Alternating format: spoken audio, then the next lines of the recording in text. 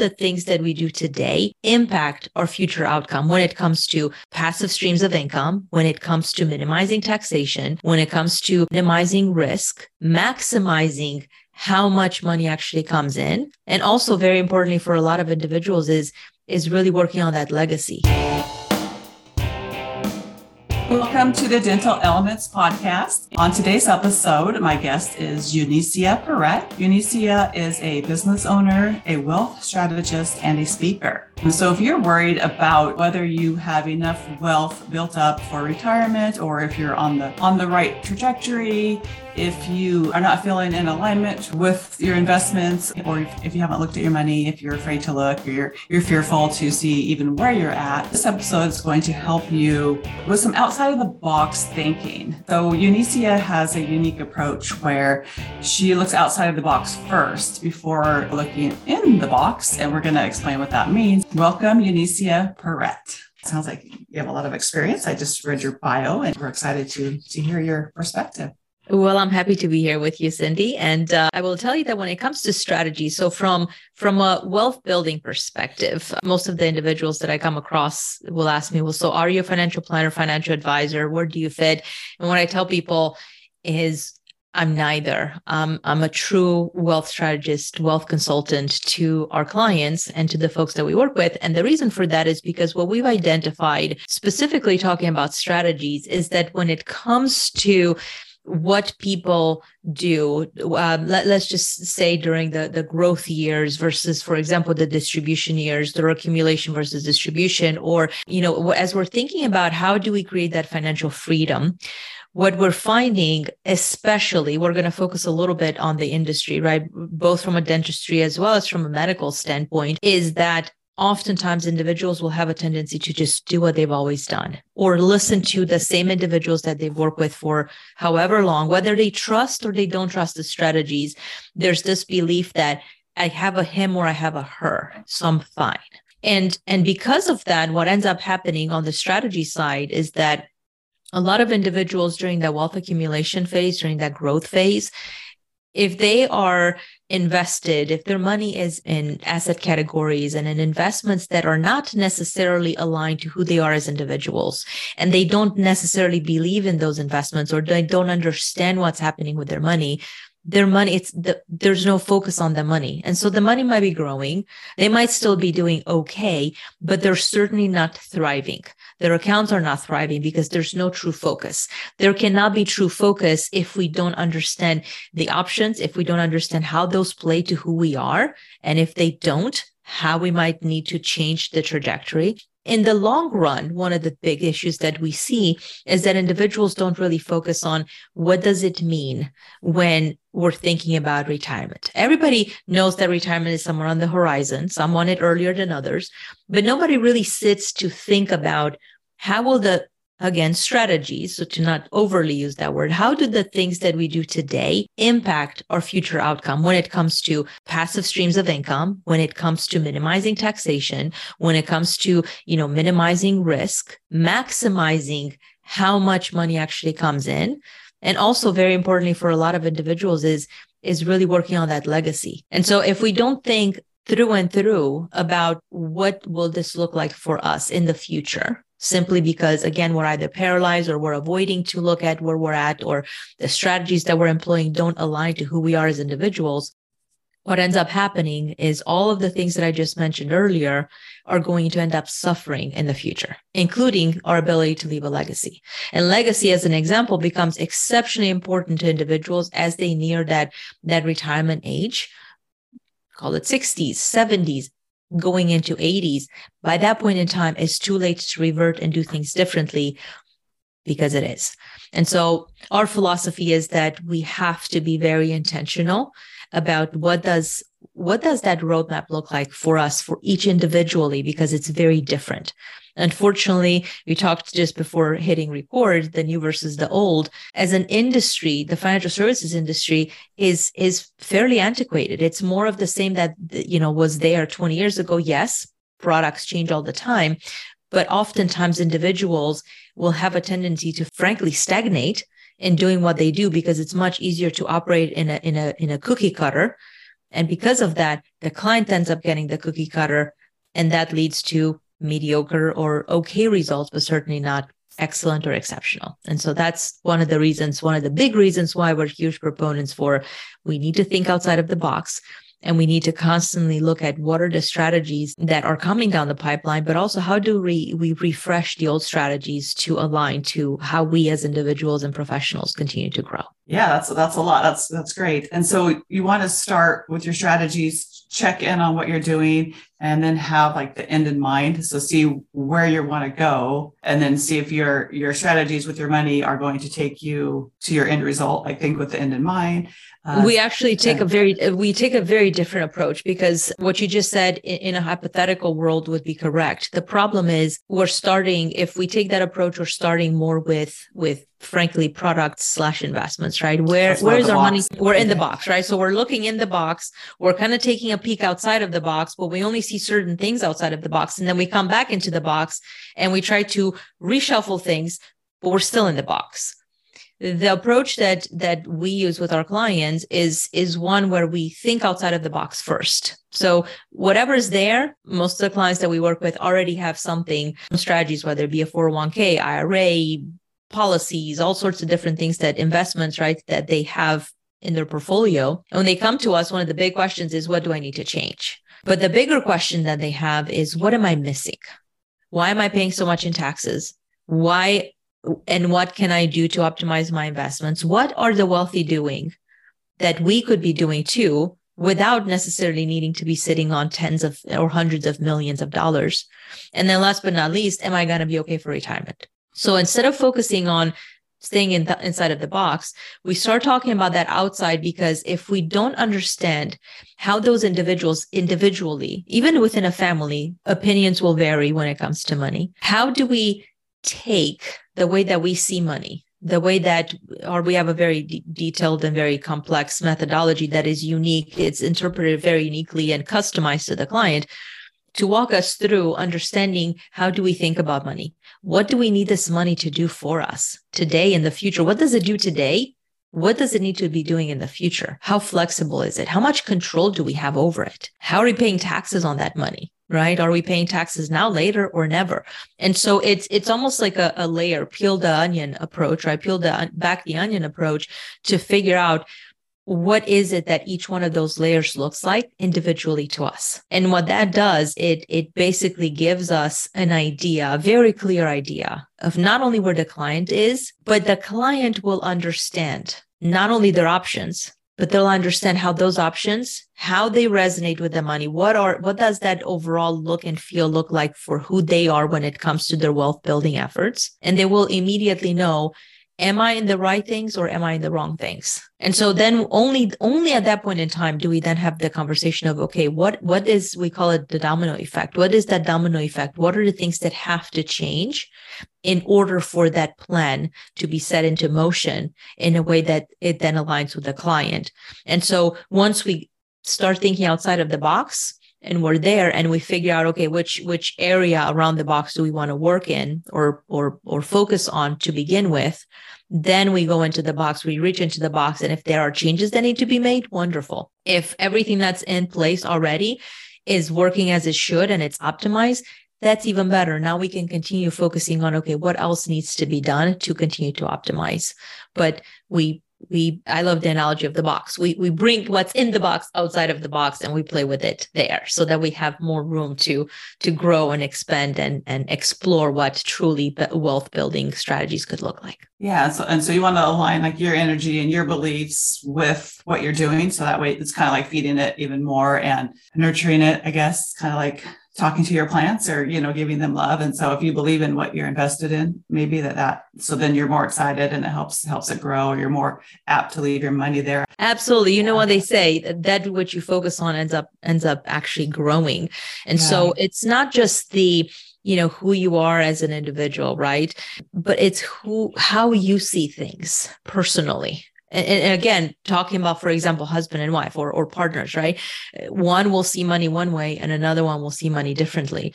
And historically, they would have probably been fighting and a lot of opportunities were missed because they didn't have a way to rationalize between the differences of opinion. Not to say that one was wrong and one was right, but rather how do we arrive to a common consensus and common denominator that works for that particular partnership, whether it be a marriage partnership or it be business partners.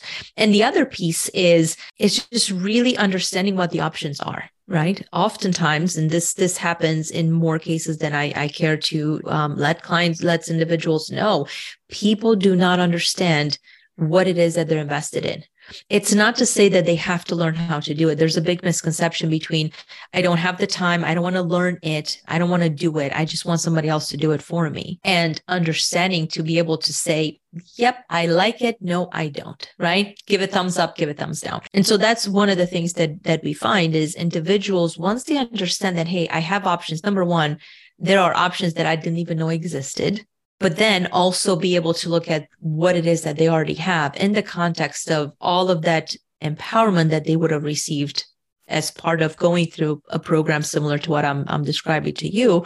It then gives them the power to say, I really like it, or I'm okay to change it, because if I change it, I can focus on whatever it is, and the money will be aligned and it will grow in alignment to that focus that we have on it. So yeah, and so would so like a couple, they have different beliefs, that would kind of be they each have their own box. Everybody has a different box and a different outside the box. Yes, kind of, yes, but it's important for them to realize what each of their boxes looks like. What are their limitations in thinking? What are their limitations in how they perceive money, how they perceive risk, taxes? I'll give you an example. We work with a lot of professionals. We actually work with CPAs, attorneys, of course, physicians, dentists, etc. But it's very interesting to see it even on the business side with individuals that are somehow aligned to financial services or to the financial profession. The individual that's in the finance field will have a different perception on money, right? They'll be a lot more relaxed with risk. They'll be okay with taking different approaches because they understand it better. One of our clients fits that description, and the spouse is very apprehensive to risk, so much so that the idea is just pay everything off, don't want to have any debt. But oh my gosh, I really want to buy into this business. How are we going to do it? Oh, it's okay. Just pay the higher taxes because it's safer. I don't understand what lies beyond that box, right? And we'll be fine. But then the question from the spouse is, how can we get ahead? How can we do better than our friends are doing? And so, the husband may be aggravated with the fact that the wife thinks one way, or the wife is aggravated with the husband because they see things differently. And what we're finding is that when people understand the other person's perspective, again, not right or wrong, it's really to be able to have an informed discussion. Now, instead of those meetings being the clients being apprehensive to want to go to them, which happens all the time, right? It's generally the husband that's addressed on anything financial, and the wife, the lady who cares, right, is where we should be put in the corner because I'm not quite sure why. Instead of it being a weird, awkward situation, now the two of them actually talk, and a beautiful thing happens. Number one, an unintended consequence is because they talk and they are able to talk and realize each other's difference of perspective and opinion. Now they have a better marriage. If they have children, the children start getting involved and start hearing how mom and dad thinks. And so not only do we have a better life, but we also raise better children. We raise the future generation to be stronger than perhaps we were. Something and that not think of money as fighting, because if your parents are fighting over money all the time, you might grow up thinking money is evil. Money causes fights. Money, exactly. You can't have money and be happy. Yeah. Exactly. And too many kids are in that situation, right? So we actually do that with our children. We involve them in discussions. We involve them in even business decisions sometimes. And sometimes it's scary. And sometimes they'll express like, Mom, Dad, like this is a scary thought, right? What happens from a risk perspective or other considerations? And just being able to have those discussions with them is empowering them to where I know that they're not going to have to wait until they're in their 30s or 40s to get what I call the basics, but those basics are fairly futuristic and ahead for most of the population, right? So if we can just take a little bit of that and give it to our children, it changes so many things, so many dynamics for the future generations. And for all of our children, I think we need to be teaching this more to the children that don't have opportunity to learn this, because that's going to help everybody and help help the world, educating. Absolutely. And having both sides of the information. And, you may be thinking one thing and your partner may be thinking something different. That's a good thing, because somewhere in the middle is the answer, right? I mean, and the two together, because you're going to do good, because not everybody's right all the time. No, and we don't have to. We don't have to be right. That's the thing, right? It's just we have to.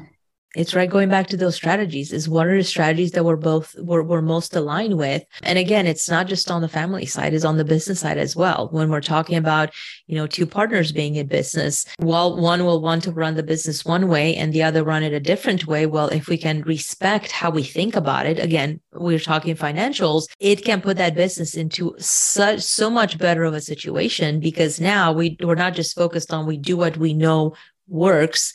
And we know what we've always done, but rather, how can we change the paradigm? How can we do more with less? How can we optimize? How can we increase our bottom line, et cetera, et cetera? And that ultimately ends up giving the business more value, ends up giving the partners more joy to actually drive that partnership. And even it even has a ripple effect on the employees as well. So what are all those answers? What do you see outside the box? And like you're saying, you don't have to have millions of dollars to look outside the box. So what would you recommend for an average person? A little bit, like if you're going to tweak one little strategy or try something different, do you have some tips?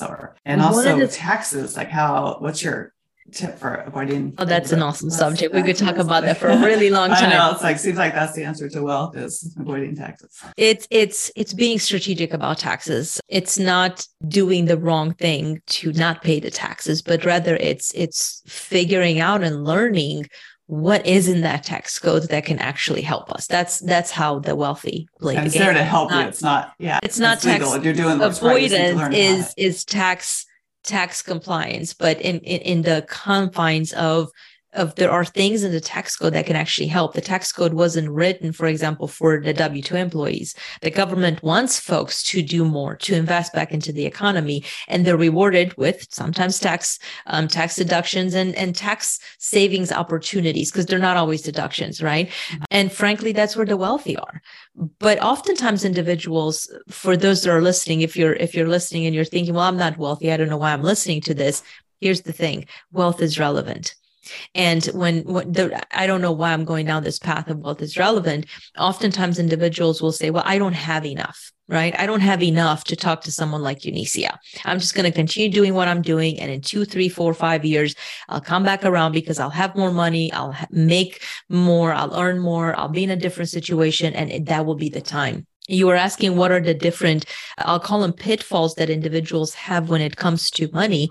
And one of them, frankly, is the avoidance of looking to see what is it that is there and what is it that we need to do to optimize things. It's the avoidance, is the fear. It's again, I'll push it to tomorrow, and then I'll push it to next month, and I'll push it to next year.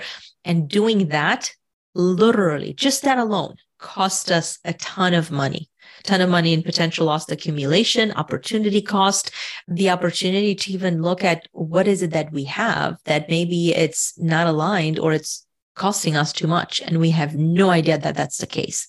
But because it's costing us too much, it's also costing us accumulation on the back end. And so the biggest guidance that I could give folks is, when you have questions, reach out. If you're interested to learn more, for example, about how we go about helping clients, feel free to reach out. I'm sure that the information will be included in the notes in terms of how you can do that. We're happy to address questions that you might have. My guidance is make sure you get your questions answered. And oftentimes people will come and will ask us, well, how do I know if my question was answered correctly? That's a hard one, because if you don't understand the industry, and I don't encourage people to go geek out on all the fine nitty-gritty details, is if you're in that situation where your gut tells you something's not right, or I don't feel like I got a straight answer, or I don't feel like I have the big picture, then chances are you probably don't. And again, we have to listen to those gut instincts to then be able to say, okay, maybe I need a second opinion. Maybe I need this. I need somebody else's thoughts. How do I think outside of that box? And so if your financial team, as it currently stands, is not challenging you to think outside of the box, the question that you then have to ask yourself is, do I want to challenge my existing team to push me to think outside of the box? Or if they haven't already done that, should it be my job to get them to think outside of the box.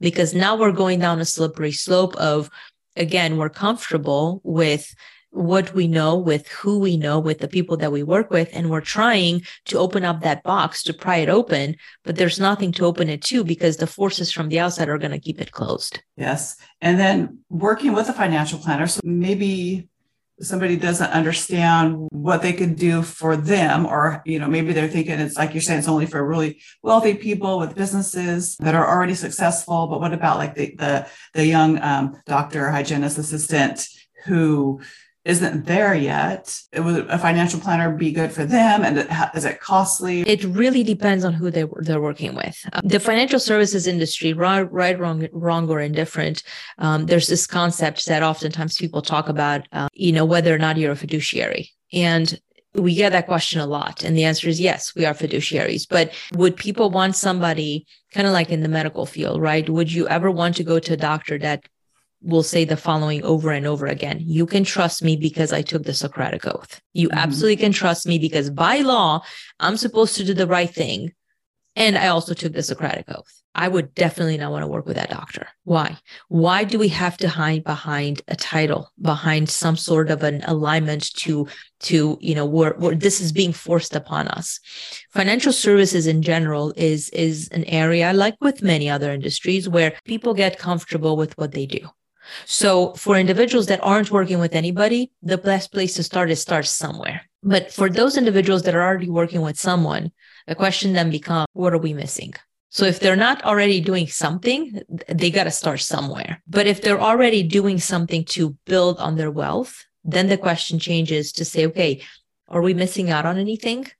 Do we need to be thinking about anything else? And that's where the table stakes get elevated quite significantly in terms of who sits on your financial team. I know it's not the straightest of answers, but it's really hard to tell someone that again, that hasn't really started on their financial journey, they have to start somewhere. And stopping that procrastination it just has to stop.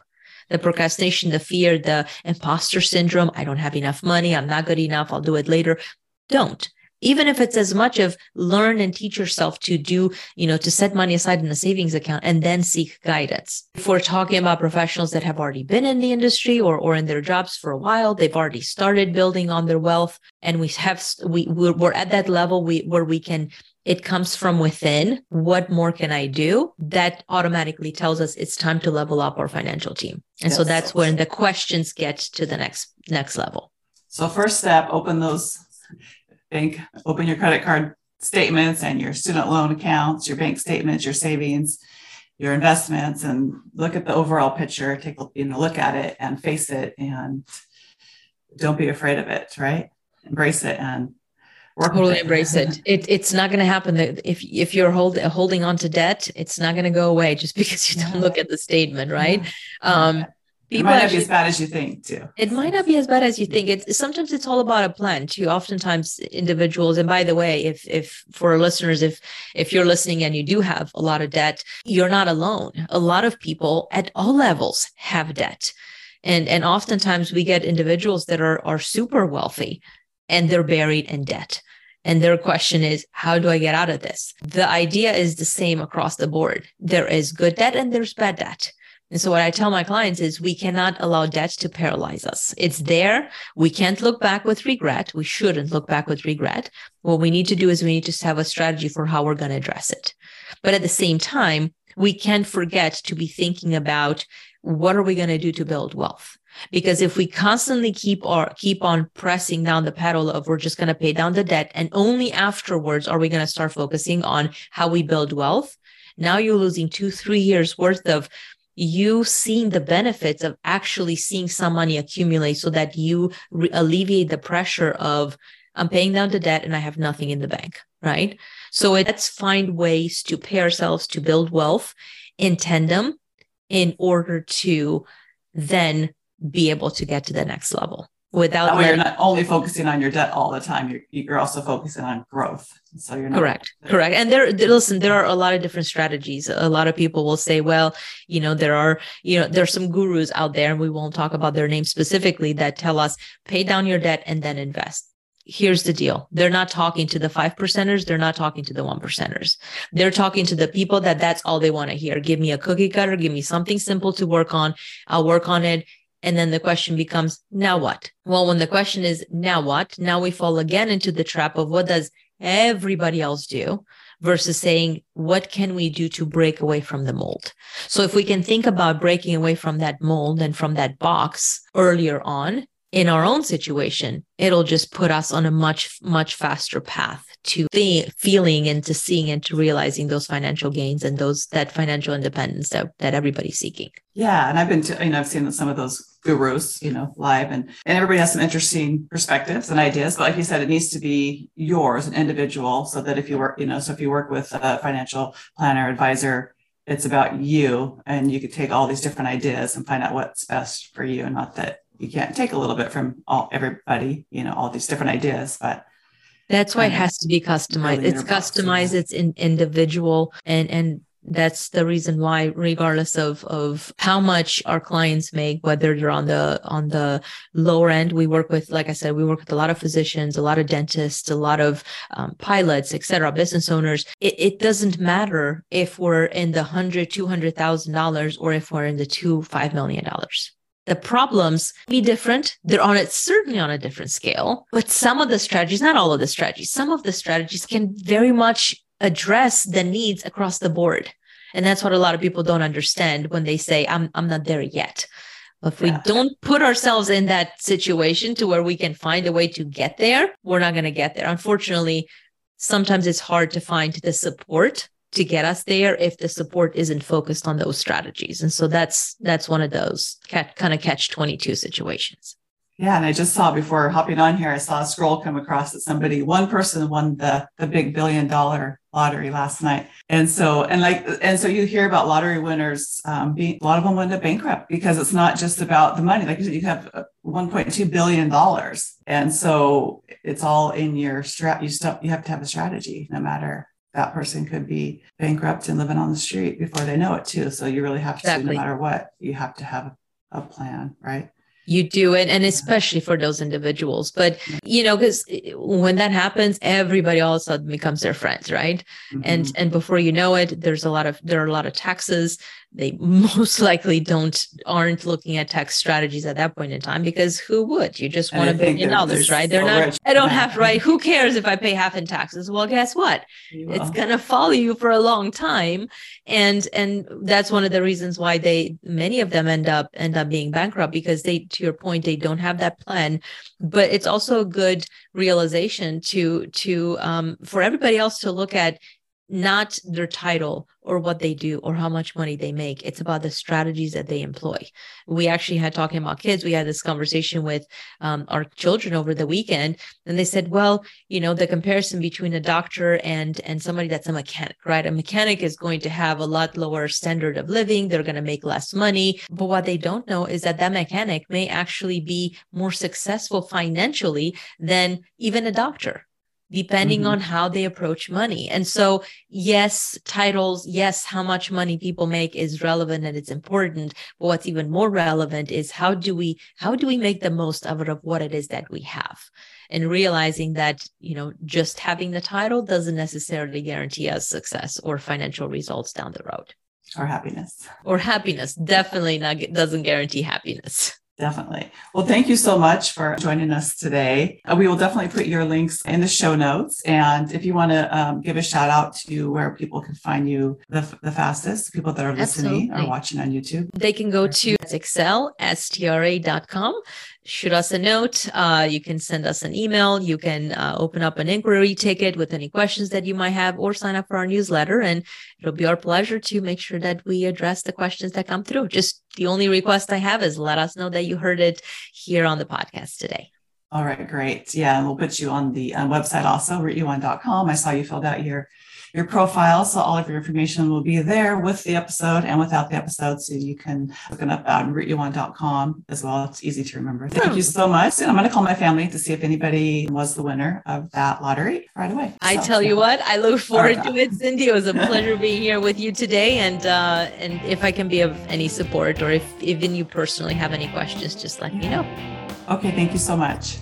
It was a pleasure. So I've always been a little anxious myself going to the dentist, and I sometimes still do, hold on to the handles of the chair, like grab each handle and just squeeze really hard. Give myself something to do with my hands, just squeeze the chair, even for a simple polish. So it can be uncomfortable and scary. Some patients with anxieties and extra fears have even more anxiety. And so there are fidget poppers that you can use. So you can give those to your patients and they can hang on to them, and then they can concentrate on what's in their hand, that little popper, instead of focusing on what you are doing or having to grab that chair and squeeze so tight. It takes their mind off of the treatment. And some patients with a gag reflex, and you're asking them to breathe through their nose, wiggle their toes, anything to take their mind off of what you're doing, it really helps you get a good picture and open contact. And it's a lifesaver and time saver for you and the patient. And so with these fidget poppers, you can hand them to the patient and they can focus on that instead of focusing on the fact that you're putting an X-ray sensor down their throat. And it helps them be happier and more calm. Check out fidget poppers, smilemakers.com. Use code DAP20 for 20% off of your order.